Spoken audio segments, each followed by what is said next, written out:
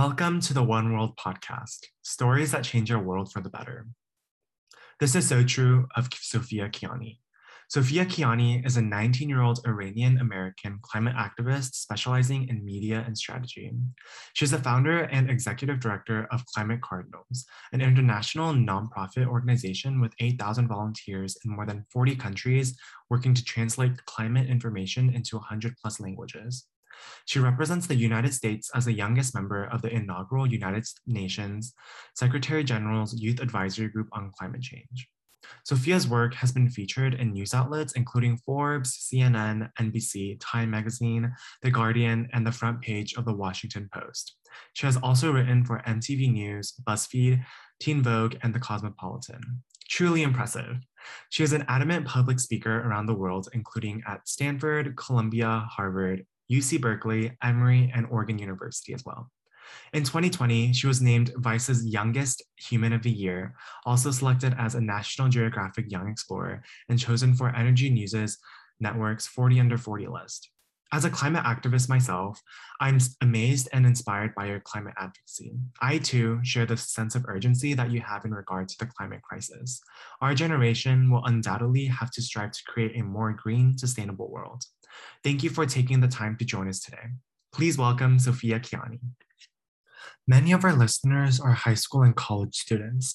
Can you tell us about balancing your schoolwork and your climate advocacy? Definitely. I think that it's important to be mindful when you are busy and you are in a situation like I am, where you have to be juggling these two things, that you have to realize it's not possible to do both at full force. So it's important to have a little give and take balance. So for me, that meant taking a lighter course load this quarter and being mindful of how much school I was missing to travel. And then with my activism, that also means not taking on every single project that comes to me, and also being able to distribute opportunities to other young people so that I'm not monopolizing resources, and that I'm also giving myself time to do schoolwork and just to enjoy myself. Yes, that sounds great. How do you decide which projects that you want to tackle and which ones you kind of disseminate to other students?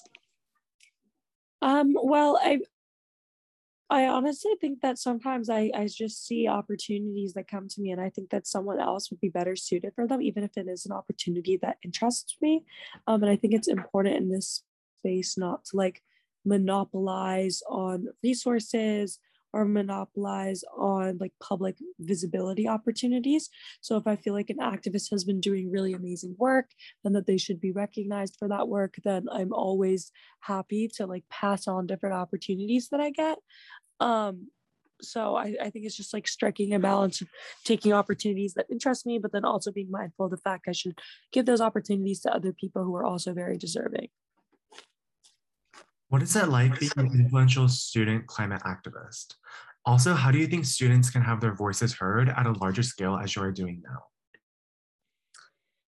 I think that really any student has the capability to do what I'm doing. I think that young people all have incredible ideas, passions, stories. It's just a matter of getting them platformed. And so I think that I've been fortunate to have a number of different opportunities to share my perspective, to share my voice. So I think that for other young people, getting involved in various different grassroots groups and clubs that are on the focus area that you're interested in, whether that be climate action or racial justice. And then from there, you can gradually seek out different opportunities and platforms to make your voices heard. That sounds great. You also said you are traveling currently. Please tell us about what you are focusing on right now. So I've been traveling for the past few weeks. I went to Italy and then Scotland.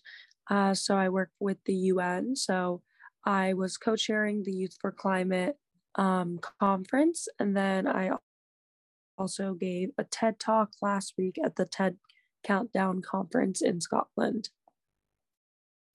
That sounds phenomenal.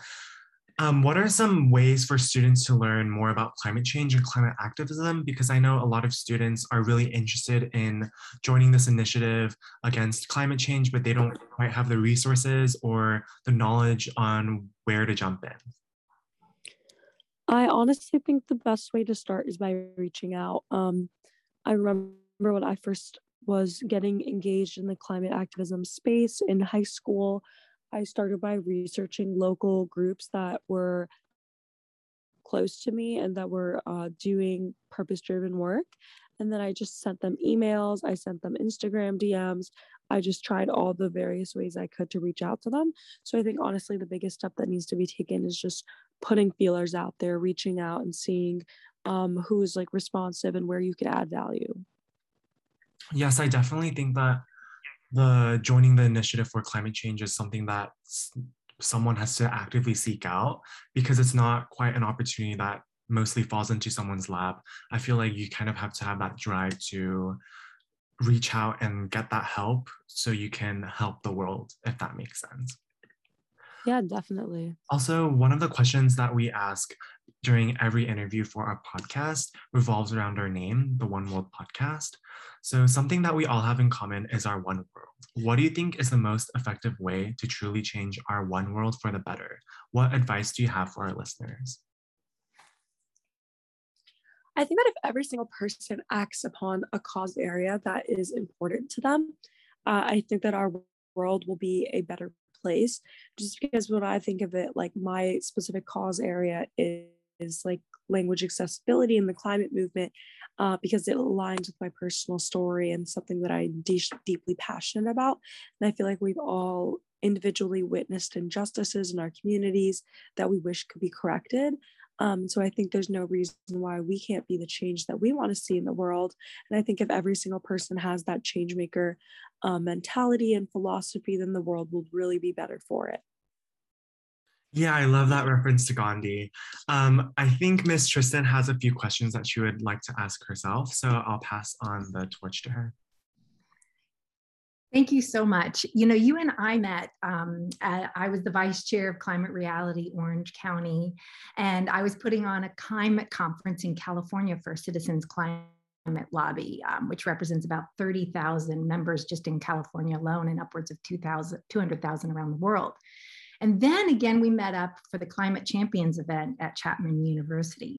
You know, one of the things that we spoke about at these conferences was empowering youth to demand climate action from their leaders around the world.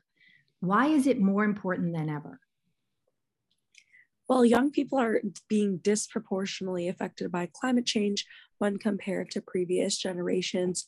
I had seen like a recent article in the Washington Post that was talking about like how much more affected, like it was like 3 times more affected we're going to be than our grandparents when it comes to climate change. And so I think that we have just such a greater sense of urgency, because we know that if we don't take action, the state of the climate crisis will just continue to get worse. And so I think it's critical for young people to take advantage of platforms and also to be given opportunities by leaders, by people in the position of power, to share our ideas and also to share our feelings about how do we feel about this and what do we think we should do about it. Absolutely, because I think we have more power than we realize. I agree. I think that even though young people, it's hard for us sometimes to directly make an impact just because we're not in positions of power, by lobbying, by going out into the streets and making our voices heard. I think that we're able to have a huge impact on the way that our society is operating.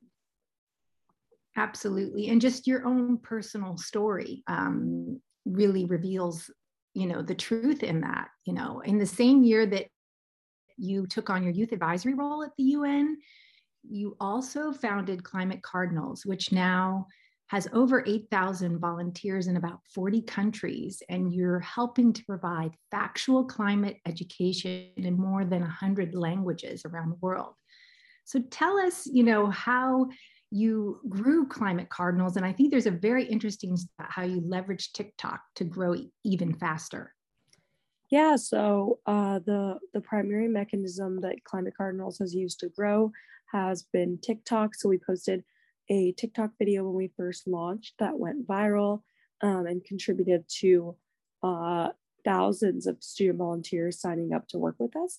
So I would definitely say that a combination of social media, press, is what has really been responsible for getting Climate Cardinals to be as large as it is. And I would just think that, when students hear that kind of call to action, they're like, hey, I speak another language. I could totally help with this. And that this is the truth of how knowledge is power. Exactly. And also it's like, I can make a TikTok video too. And so I think that it's just a matter of taking initiative and knowing that it's possible. And I think people don't realize that you can have a great time working together with your friends, and you meet new people in this climate movement, that it really is kind of a positive, empowering experience, that it's about hope because there are solutions. 100%. I think that, especially since young people, a lot of us suffer from like climate anxiety, and just we get worried about the state of our future, by taking action and by really taking control of the narrative through volunteering and through working, I do think that it makes you feel a lot better. Absolutely. And now Climate Cardinals is partnering with UNICEF and Translators Without Borders. Tell us about. So we have partnered with a number of different organizations, Translators Without Borders. We use their professional translators network, and with UNICEF, we're currently doing translations for them for one of their new climate reports about the impacts of climate change on children. That's fantastic. And we would love to put on the Climate Reality OC website some of these materials. So let's definitely partner on that as well. Definitely, I can send them your way. Absolutely. Now, as you were talking earlier about the kind of exponential impacts of, climate change in our lifetime, Climate Reality just shared that there's new research saying that a 6-year-old today will experience 7 times more heat waves, 3 times more river floods, 2 times more drought and wildfires, and 2.5 times crop failures than someone born in 1960. And that's kind of the generation of the leaders we have today were born then, or a little bit before or after. So this is the world that we're leaving your generation and my kids. The great news is, yes, that we have solutions right here. Tell us about some of those solutions and what you're even experiencing in terms of climate change in your life.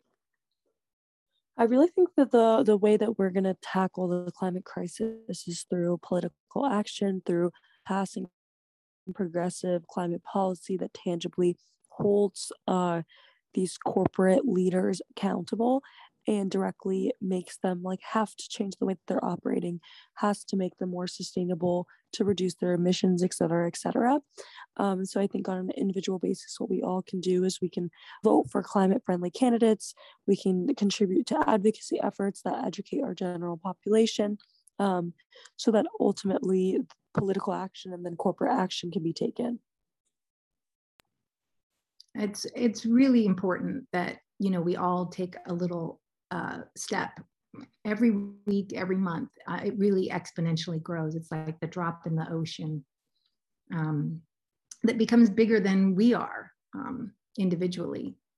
So with Climate Cardinals, how can our listeners get more involved? Do they need to have experience? Can anybody make a world of difference? Yeah, anyone can get involved. On our website, people can go check out different teams that we currently have applications open for to volunteer with, and then you can also sign up to be a volunteer translator, and we'll contact you if we have translation projects that we want you to work on. Now share a little bit about your website. Where would they go? They would go to climatecardinals.org, and then there would be a tab that talks about our teams and how you can get involved. Excellent. Now, as the youngest member on the inaugural United Nations Secretary General's Youth Advisory Group on Climate Change, you're in a unique position to bring the youth perspective to the UN. Tell us about that. Well, it's been an awesome experience being on the Youth Advisory Group on Climate Change at the UN, just because I feel like prior to this, not that many spaces were really available for young people to engage in meaningful dialogue with world leaders, with people who actually have influence on like tangible climate policy. So it's been an amazing experience being able to directly relay my comments and feedback to Antonio Guterres, the UN Secretary General, and I hope to see other models like this replicated in the future, where young people can directly engage in dialogue with world leaders and really have their perspectives heard. It's so true. It's so needed. So what are some of the solutions that you see to the climate crisis?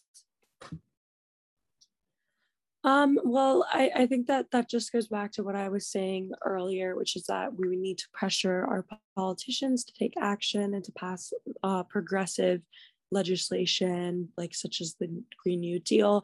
But I think that what we can each do individually is we can vote, and we can help to get out the vote, and we can help to work on education and advocacy initiatives. It really is. I mean, I think when I started my advocacy work, we do a lot of educational presentations in schools as climate reality, but then I realized, legislation is going to drive this towards renewable energy, towards innovations, to new regenerative farming practices, to preserving our, beautiful forests and natural places, those kinds of things we need to make sure, and putting a price on carbon. Those are some of the things that are right here, right now, that can, have a huge impact on an epic scale. I wanted to ask you about, your recent travels. So you went to the pre-COP, and it looks like you're going to the upcoming COP26, which is the 26th United Nations Climate Change Conference. So it's the 26th annual. So they've been doing this for 26 years. Tell us, what you're excited about. I'm excited I don't even think excited is the right word, but I'm definitely looking forward to being able to go and to meet with other decision makers, with other activists, and to really try and negotiate a better future for our planet, and also to participate in like a variety of different opportunities that I think will really help to platform my ideas and the work that Climate Cardinals is doing, as well as to follow up on the results of pre-COP and to really see if there's a way to tangibly incorporate our demands into the climate policy that leaders are drafting. Excellent. You're going to be at the table. Now tell us about your personal story in terms of why you decided that translating material in all these other languages was so important. Well, I'm Iranian American, and I took a trip to Iran in middle school and realized that my relatives in Iran knew almost nothing about climate change because there was a lack of information available in Farsi, which is Iran's native language. So I decided to work with my mom to translate climate resources to Farsi, and that's what inspired me starting Climate Cardinals, because I just wanted to be able to do that on a larger scale. And how has that changed? What's a personal story of once you share those materials with your family, with your community? What happened?